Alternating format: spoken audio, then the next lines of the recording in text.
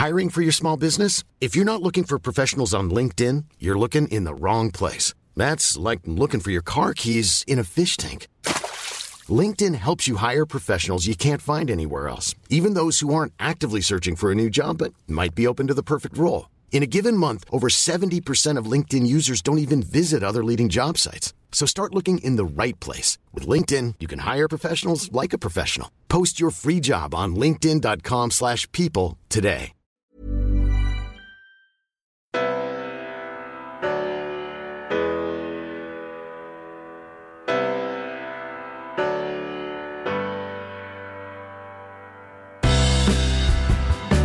I'm Julia Gillard, and this is a podcast of one's own. My guest today has dedicated her career to the highest levels of public office and still holds very significant global influence. She was the 37th Prime Minister of New Zealand and the second woman to hold that position. Since politics, she's been on the global stage, including in a top job at the United Nations, and recently co-chairing the investigation into the coronavirus outbreak. A global leader in sustainable development and gender equality, Helen Clark, welcome to a podcast of one's own. Thank you very much. Now, you're someone who would normally be jet-setting all around the world. What's life like for you at the moment? It's like an enforced sabbatical, except that you have to work through the night to accommodate the European and Northern American time zones. But actually, you start to wonder whether you'd bother getting on a plane again. It's really rather nice not being permanently travelling, shuffling through airports, jet lag. So it's got an upside as well as a downside. So you do think it'll permanently change how you work? Presumably some travel coming back, but maybe a bit of a mix and match between virtual and travelling? I think a bit of a mix and match because it's clear that a lot can be done online. And particularly given the concern about the climate crisis, people are questioning more and more whether they should be hopping on a plane to go the other side of the world for a 1 day or 2 day meeting. So I think it will carry on online to a certain extent. But I do find that with boards that I chair, for example, over time you start to lose a bit of connection when the only interaction is online. So ideally you'd meet at least once a year in person, but I think virtual can do a lot. Yeah, I agree with you. Now, of the things that you've been working on, and this did require you to get on a few planes, you, with Ellen Johnson Sirleaf, led an independent review into the pandemic response.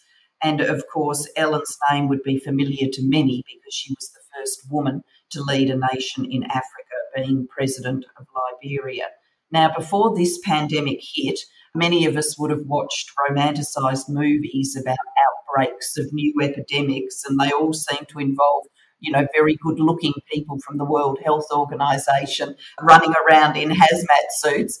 Is it like that? What's it really like? And what was the investigation like? Well, firstly, I never got on a plane at all. It was all done online. All the collaboration between Ellen Johnson Sirleaf and me and our secretariat, and then our commissioners we recruited virtually, and we met online over a period of quite a number of months. And we did all the interviews and outreach and roundtables and consultations virtually as well. So, of course, it would have been nice to have got everyone together properly in Geneva, but it just wasn't to be. Travel to and from New Zealand, like travel to and from Australia, is rather difficult at the moment. Nonetheless, I think we produced a credible report. Look, I had been at UNDP at the time of the Ebola epidemic in West Africa, and it was widely agreed that WHO fumbled that for many, many months, and for a range of reasons. And there was quite a big self-examination after that, and changes were made at the WHO. And thank heavens they were, because their emergency program was certainly better prepared than it would have been otherwise. But what we found as a panel was that there really is no reason, objectively, why a virus should move from being a localised outbreak to a global pandemic if everybody played their part and if the WHO was empowered to do what it would like to do. That requires full cooperation from all member states from start to finish. And we do observe there's a number of points in January where time was lost because information wasn't made available. WHO has no power to require that it visit a site or get information. It can only try to persuade. That was a hold-up. The international declaration of a public health emergency of international concern was late coming. However, having noted that January was a lost month, February was a chronically lost month where the international alert was out there and no one did much, or very few states did much. They kind of thought, well, it'll be like SARS, it's not coming here, or Zika or Ebola, like the dog that didn't bark. Well, this one eventually barked. And by the time Italy was in crisis, I think countries had got the message that this was pretty serious, but the genie was out of the bottle. And then all sorts of other factors intervened. Populism has been disastrous for the pandemic, and that's accounted for the runaway disaster in the United States and still the significant anti-vaccination sentiment. And if we fast forward to where we are now, look, vaccination is such a critical tool for helping countries move on from this. But if you combine the anti-vaxxer sentiment with the fact that the distribution of vaccines has been so inequitable, we can't see our way out of this pandemic at the moment. And the more it rages unchecked in parts of the world, the more likelihood there is of more challenging variants, which could be more lethal, more transmissible than the Delta variant is, and vaccines could be less effective. So we have a really wicked problem on our hands here. Our panel commented on both what needed to be done immediately with respect to vaccines and using all possible public health interventions apart from vaccines too, and the WHO elaborating a clear strategy and timeline, which it now has. But then we made a lot of recommendations for the future of new legal instruments, new oversight council, dedicated financing mechanism, a global public goods platform in the future for the goods and commodities that you need to fight a pandemic, and empowering the WHO. It's not a small agenda. We've set out a big agenda, and we're still pursuing it and pursuing it in New York with the General Assembly. And with all of that, do you think we will be better prepared for next time? I am sure that if all of the things in your and Ellen's report were done, we would be much better prepared. But your observation about populism, this isn't an easy age to go to the United Nations General Assembly in New York or indeed any other multilateral meeting and get agreement. Do you think we'll manage to clear that hurdle and nations around the world will buy into a better system? I often use the parallel with Chernobyl, which was such a terrible nuclear safety shock. So bad that even in the dying days of the Cold War, when relations between the United States and Russia were very, very bad, 2 new conventions were negotiated within 5 months. The IAEA got more powers and the nuclear powers began sharing more information than ever before. Now, here we are with a global pandemic with far wider reach than the tragedy at Chernobyl. We're now told that maybe if the World Health Assembly agrees to begin negotiations on a new legal instrument in November when it has a special session, maybe in May 2023 there would be something to sign off. I mean, it's not speed of lightning, is it? If a new legal instrument to empower the WHO and clarify the responsibilities of member states and the norms and ethics around all of this is needed. It's needed yesterday, not in May 23. So, look, speed of lightning isn't happening, but nonetheless, when Ellen Johnson Sirleaf and I took the report to New York, I took it virtually, Ellen in person, and we briefed the General Assembly, we got a very serious and constructive response. And we're continuing those discussions because we think that pandemic preparedness and response is needing a special session of the UN and a political declaration negotiated around it.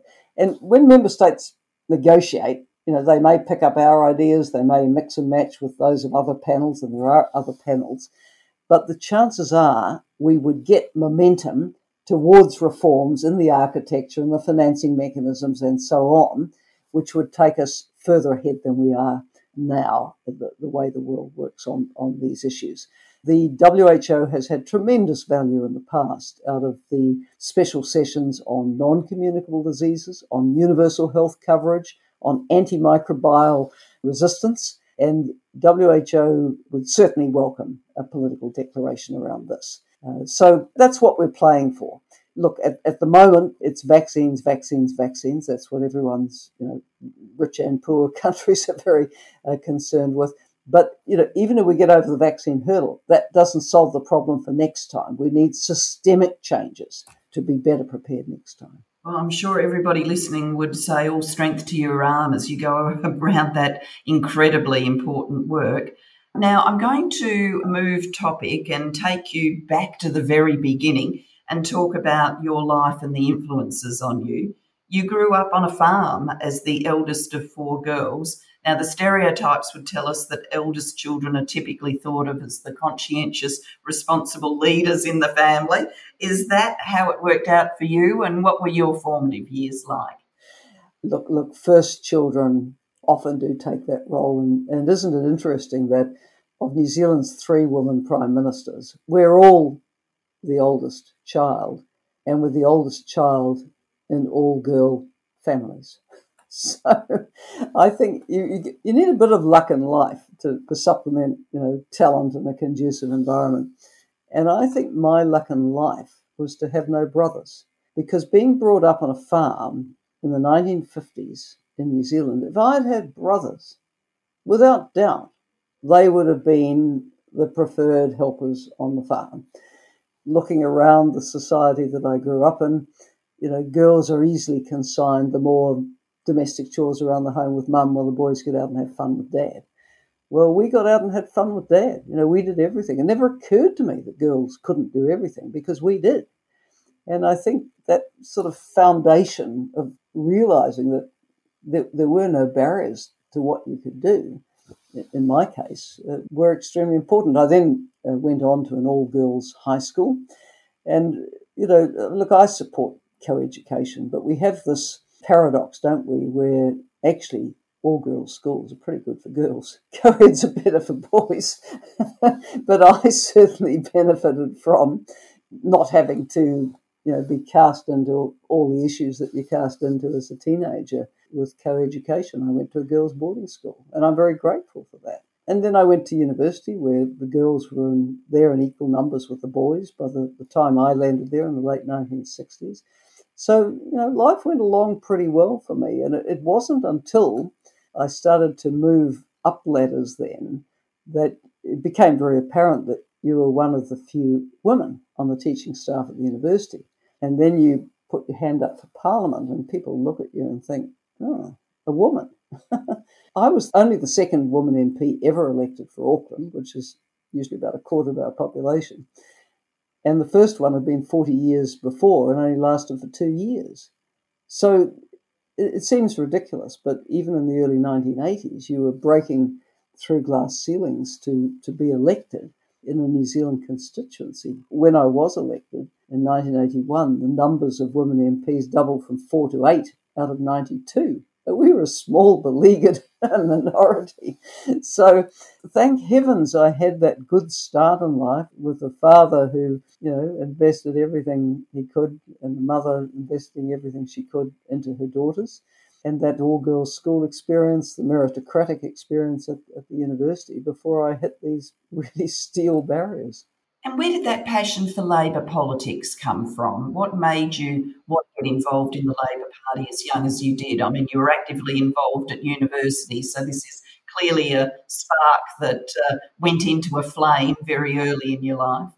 Well, it was mainly prompted by foreign policy when I was a student, because the big issues on the campus were the foreign policy issues. There was the anti-apartheid movement.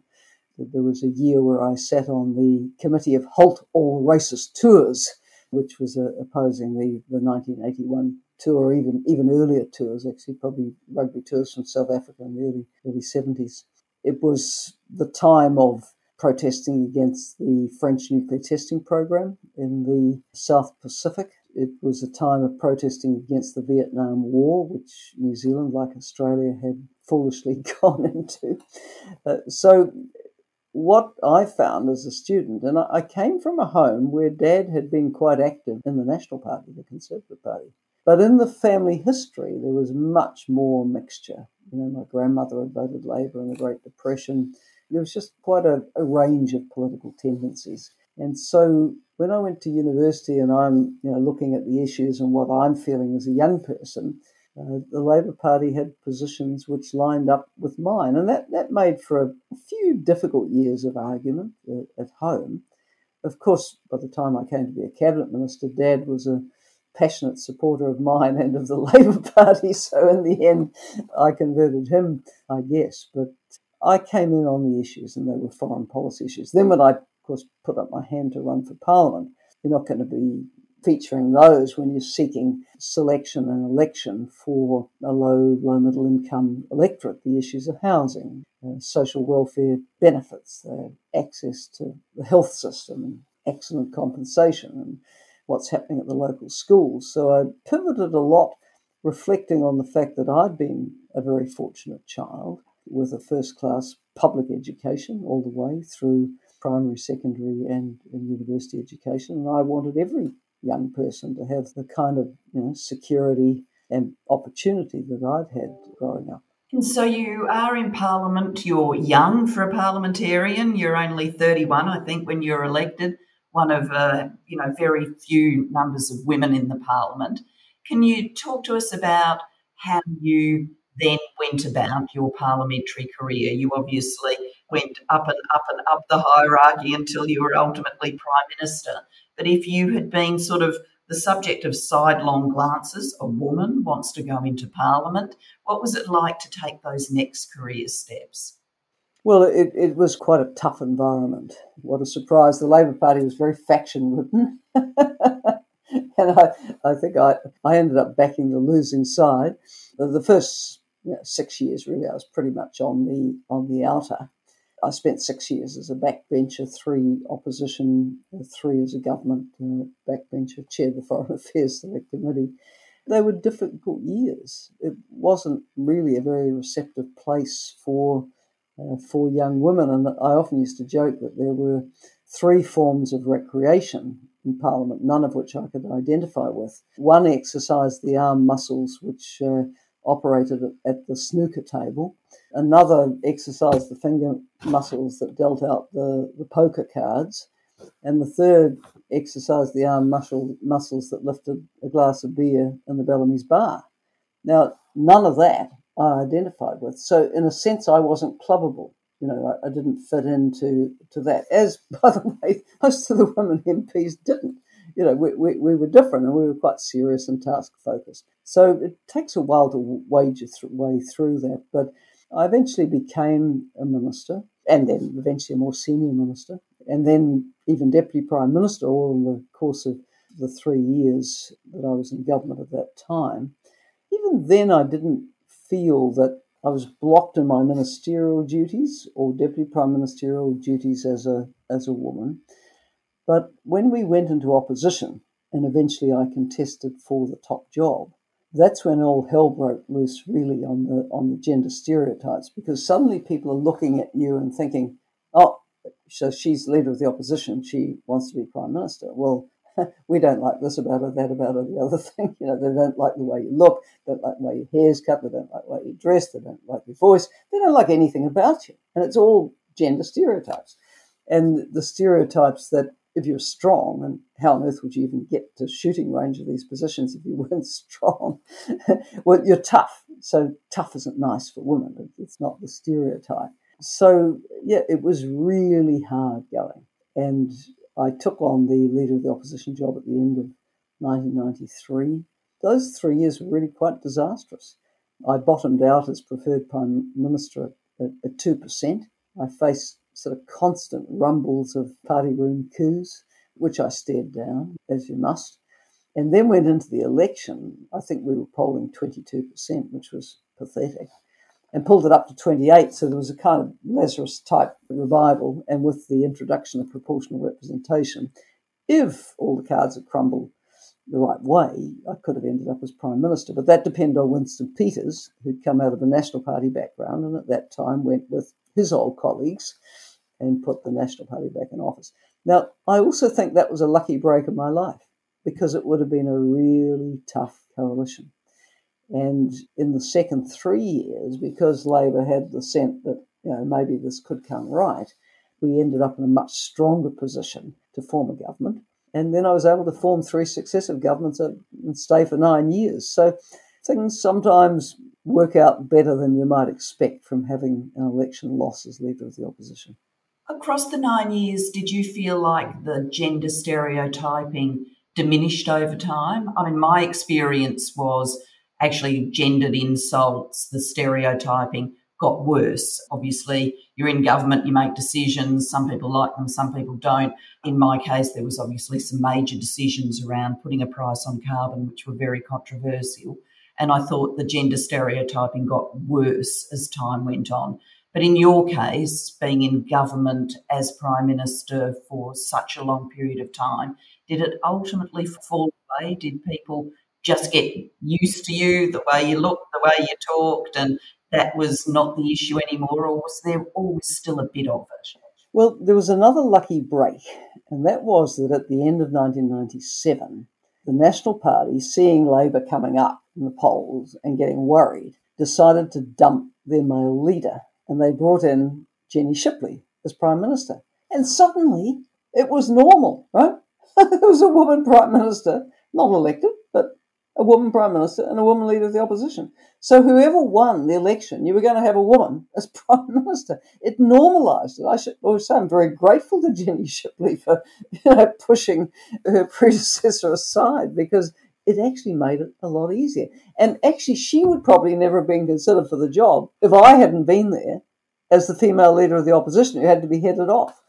So that was a lucky break. And in a sense, then, the gender stereotypes fell away for a while, because what were they going to do? So neither of us were suitable for public office, which would have been ridiculous. But what I did find was towards the end of my time as Prime Minister, they started to come back again. So oppositions are always looking for ways to attack a government. And you always, tragically, it's a bit like football, isn't it? The opposing team will always try to take out the strongest player. And you see the vicious little kicks and tackles and things that they hope the ref doesn't see. It's a bit the same in politics. So go after the strongest person, and if you can bring them down, you bring the whole show down. So what they started to focus on was, again, here's a childless woman who's telling you how to live your life, and sort of invoking almost a stereotype of, it's like having your mother-in-law around. She's always nagging you.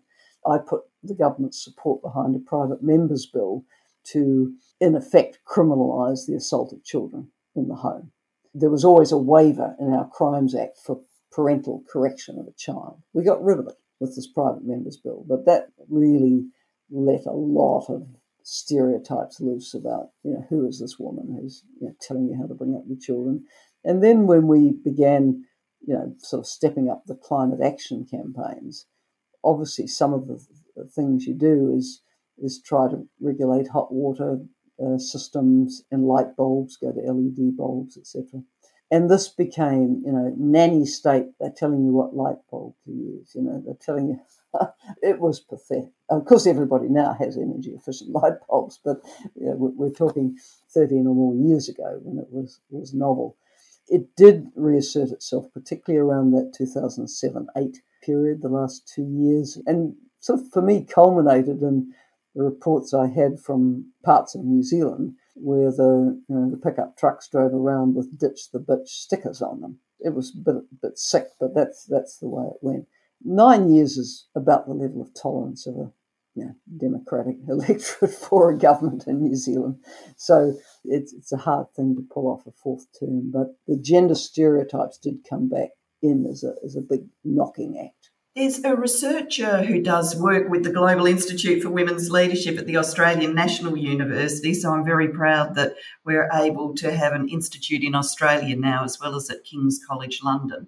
Her name is Blair Williams, and she's done an analysis of New Zealand coverage and Australian coverage on gender questions, leadership questions, political leadership. and her research points to stark differences in the print media landscapes, with New Zealand being better.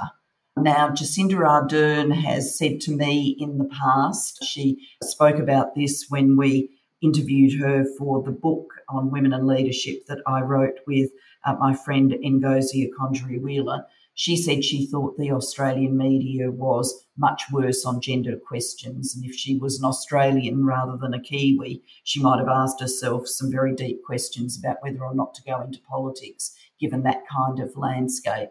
What's your observations on that? Well, we don't have the Murdoch press here now, which is kind of helpful, I guess. Generally, the print media has been a fairish platform, shall we say, from a gender perspective. Not always, there's some unfortunate headlining. I think the real problem is shock jock radio. The Alan Joneses of the world, they've got their equivalents in New Zealand. Of course, I watched, how you were treated, and it was pretty shocking, really.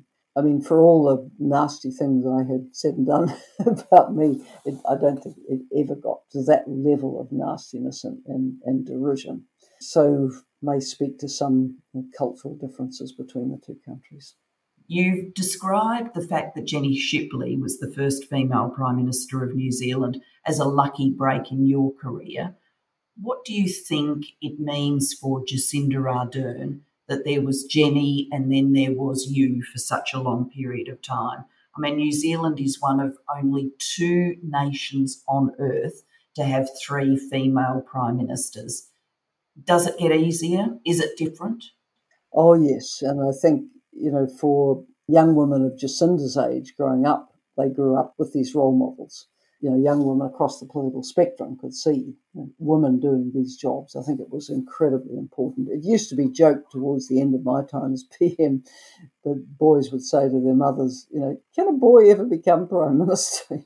Because they just didn't know anything else. And of course the answer is yes, they can.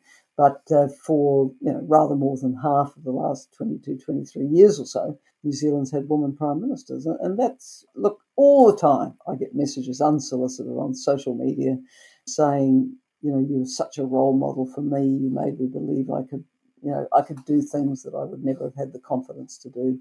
So I think having women there, having them visible is just so important, and encouraging more women to step up and take on these kinds of roles.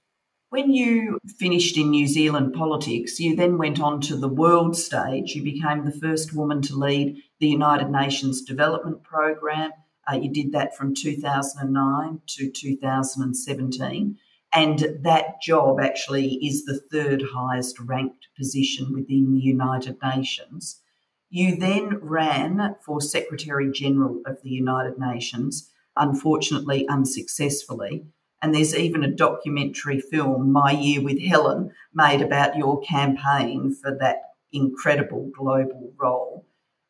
What was different or the same about the way that gender and leadership issues played out in the UN compared with the time you'd spent in New Zealand? Well, firstly, I think UNDP was certainly ready for a woman leader. They'd never had a woman leader, and I was succeeded by a man, so I remain the one and only. But I think people were very, very receptive to it, and I always felt well supported by the team at UNDP, from the global through the regional to the local levels. But the broader UN environment was a bit different. Ban Ki-moon, the Secretary General, was very supportive of promoting women to the highest ranks, and obviously I was a beneficiary of that, as were a number of others. But I used to go twice a year to what was called the Secretary General's Chief Executives Board of the international or UN system. Now, that board was made up of the heads of all the multilateral agencies in the system, and many of those, Ban certainly didn't do the appointments. He did the appointments for what are called the funds and programs like UNDP, UNICEF, UNFPA, UN Women, WFP, and so on. But there's so many others, from ICAO to the International Maritime Organization to the ILO to the WHO to this, that, and the other, where it's done by the member states. And there was hardly a woman among among those others. So again, it was a very, very male-dominated forum to be in. And yes, you did find still some quite patriarchal attitudes among some of the senior male peers at that Under-Secretary-General level. I remember one, an older man, probably older than I was, ringing me up one day to pick a bone with me about something. And he said, "Now look here, young lady." I said, "Hang on a minute." I was then probably at least 60, but I was just a girl, I mean, it'd sort of be funny if it wasn't a bit tragic, really. So there was always that. And then when the Secretary-General contest came around, there was a Friends of a Woman SG campaign among the member states. It evaporated pretty fast because people like to get on side with the winner in the end. But civil society, of course, absolutely thought it was time for a woman. A lot of member states did. But you just couldn't get off the ground. A majority of the candidates were women. The great majority of the candidates were women. And all as well qualified, and in many cases better qualified than the male candidates on average. But we were all of a generation where we'd had to fight like hell to get to where we'd got to be within shooting range of these positions. And that put us back into that trap I referred to earlier, that if you're strong, you're tough, and you're a bit threatening, Now, if you then combine that with the fact that the Security Council basically chooses the Secretary-General, and within the Security Council, some kind of consensus brokered among the permanent members picks the Secretary-General. Now, there was only one country among the permanent five, and that was Britain, that said they want a strong Secretary-General. Secretary-General implies a spectrum. They didn't want someone at the general end. Most of them prefer someone more at the secretary end. None of the women were secretaries. The women were strong. And so I think the gender stereotype played in there again, because we weren't the kinds of candidates who in the position would pull our punches. I think almost to a person, the women who were running would have been quite forceful. And I don't think they could cope with that, couldn't cope with strong women. So, there we are. But look, I am kind of optimistic that after that denouement, shall we call it, next time the job comes up, and it hasn't really come up again because generally a Secretary-General will get 2 terms. There's only one example where someone sought re-election and couldn't get it. I think the turn will go to Latin America and the Caribbean, and I'd be very surprised if a woman Secretary-General doesn't come out of that. There's plenty of very competent women, and we can all think of some of the most likely candidates for that. So I think forcing the issue was important. Almost all the women stayed in to the bitter end. They didn't withdraw and make it easy for them just to select a man and say, the woman couldn't cut the competition. So I'm optimistic that it'll happen next time. I hope you're right. Absolutely. Wouldn't it be wonderful to see a woman in that job? Now I'm going to move to the concluding questions for the podcast. I always ask my guest to reflect on a fact. The fact for you is the following. The World Economic Forum's Global Gender Gap Index for 2021 has New Zealand ranked at number 4, yay New Zealand, and Australia all the way down at 50. Your reaction? Well, I'm really sad for Australia. New Zealand and Australia are like cousins, right? We feel we know each other well. You just don't like to see Australia down the bottom of that list. Well, there's plenty below 50, I suppose, but 50 is no place for Australia, which has a tradition of being an egalitarian nation, but somehow it's not extending to women across the spectrum of spheres of activity. So, yeah, some thinking to do. Yeah, I just feel a bit sad, and I know so many strong Australian women who just won't stand for it and will keep fighting, and that's all I can advise. Keep fighting. Your boat will come in. Great advice. What's the worst misogyny you've had to face? I think the worst misogyny was in my time as leader of the opposition, where it was just felt that I was never going to get there. People didn't like me, that I was to this, to that, to the other. I was never going to cut it. But it all came back to gender stereotypes, that in order to get up to these shooting positions, as it were, for the top job, you have to be very resilient, you have to have nerves of steel, you have to be strong, you have to be able to sustain a lot of knocks. And when you have people who don't really see women in these jobs, they hate all that about you. They hate it that you won't give in, that you won't go away, that you're just inconvenient. So that was a really, really tough period. I remember one Easter, I'd gone away somewhere on Thursday night. I turn on the TV, and the political editor of Television New Zealand is opining, she'll be gone by Christmas. Well, to me, that's like a challenge, right? Who's going to be proved wrong here? She was. I got 9 years as Prime Minister.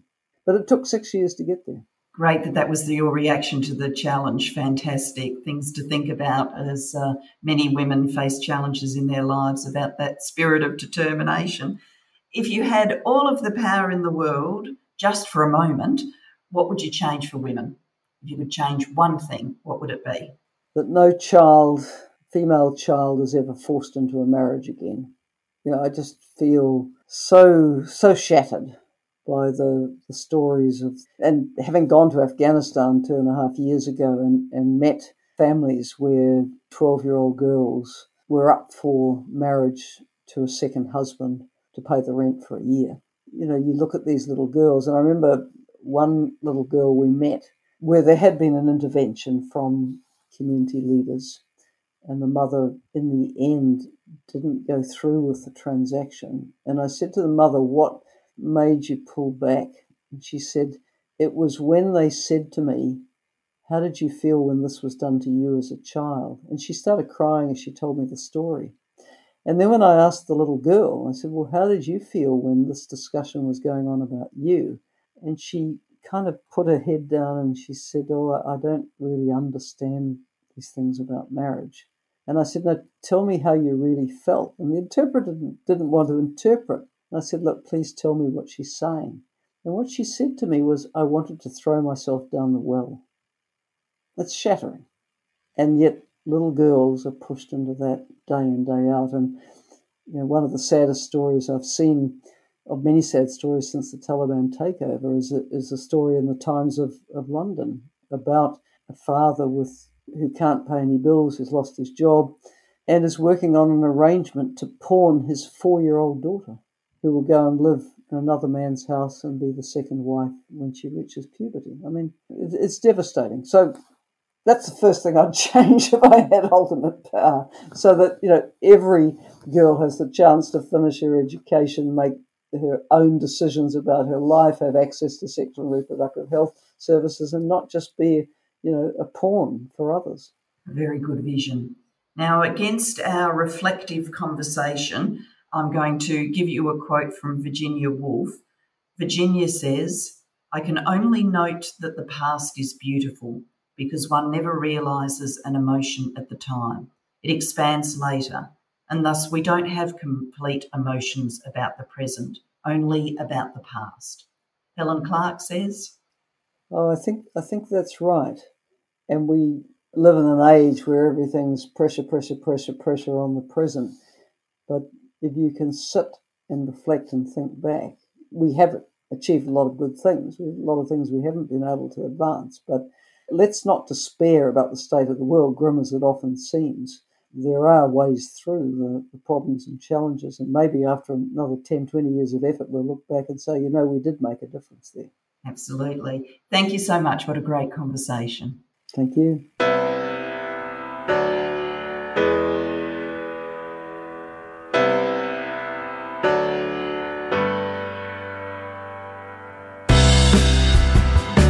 You've been listening to a podcast of One's Own with Julia Gillard from the Global Institute for Women's Leadership at King's College London.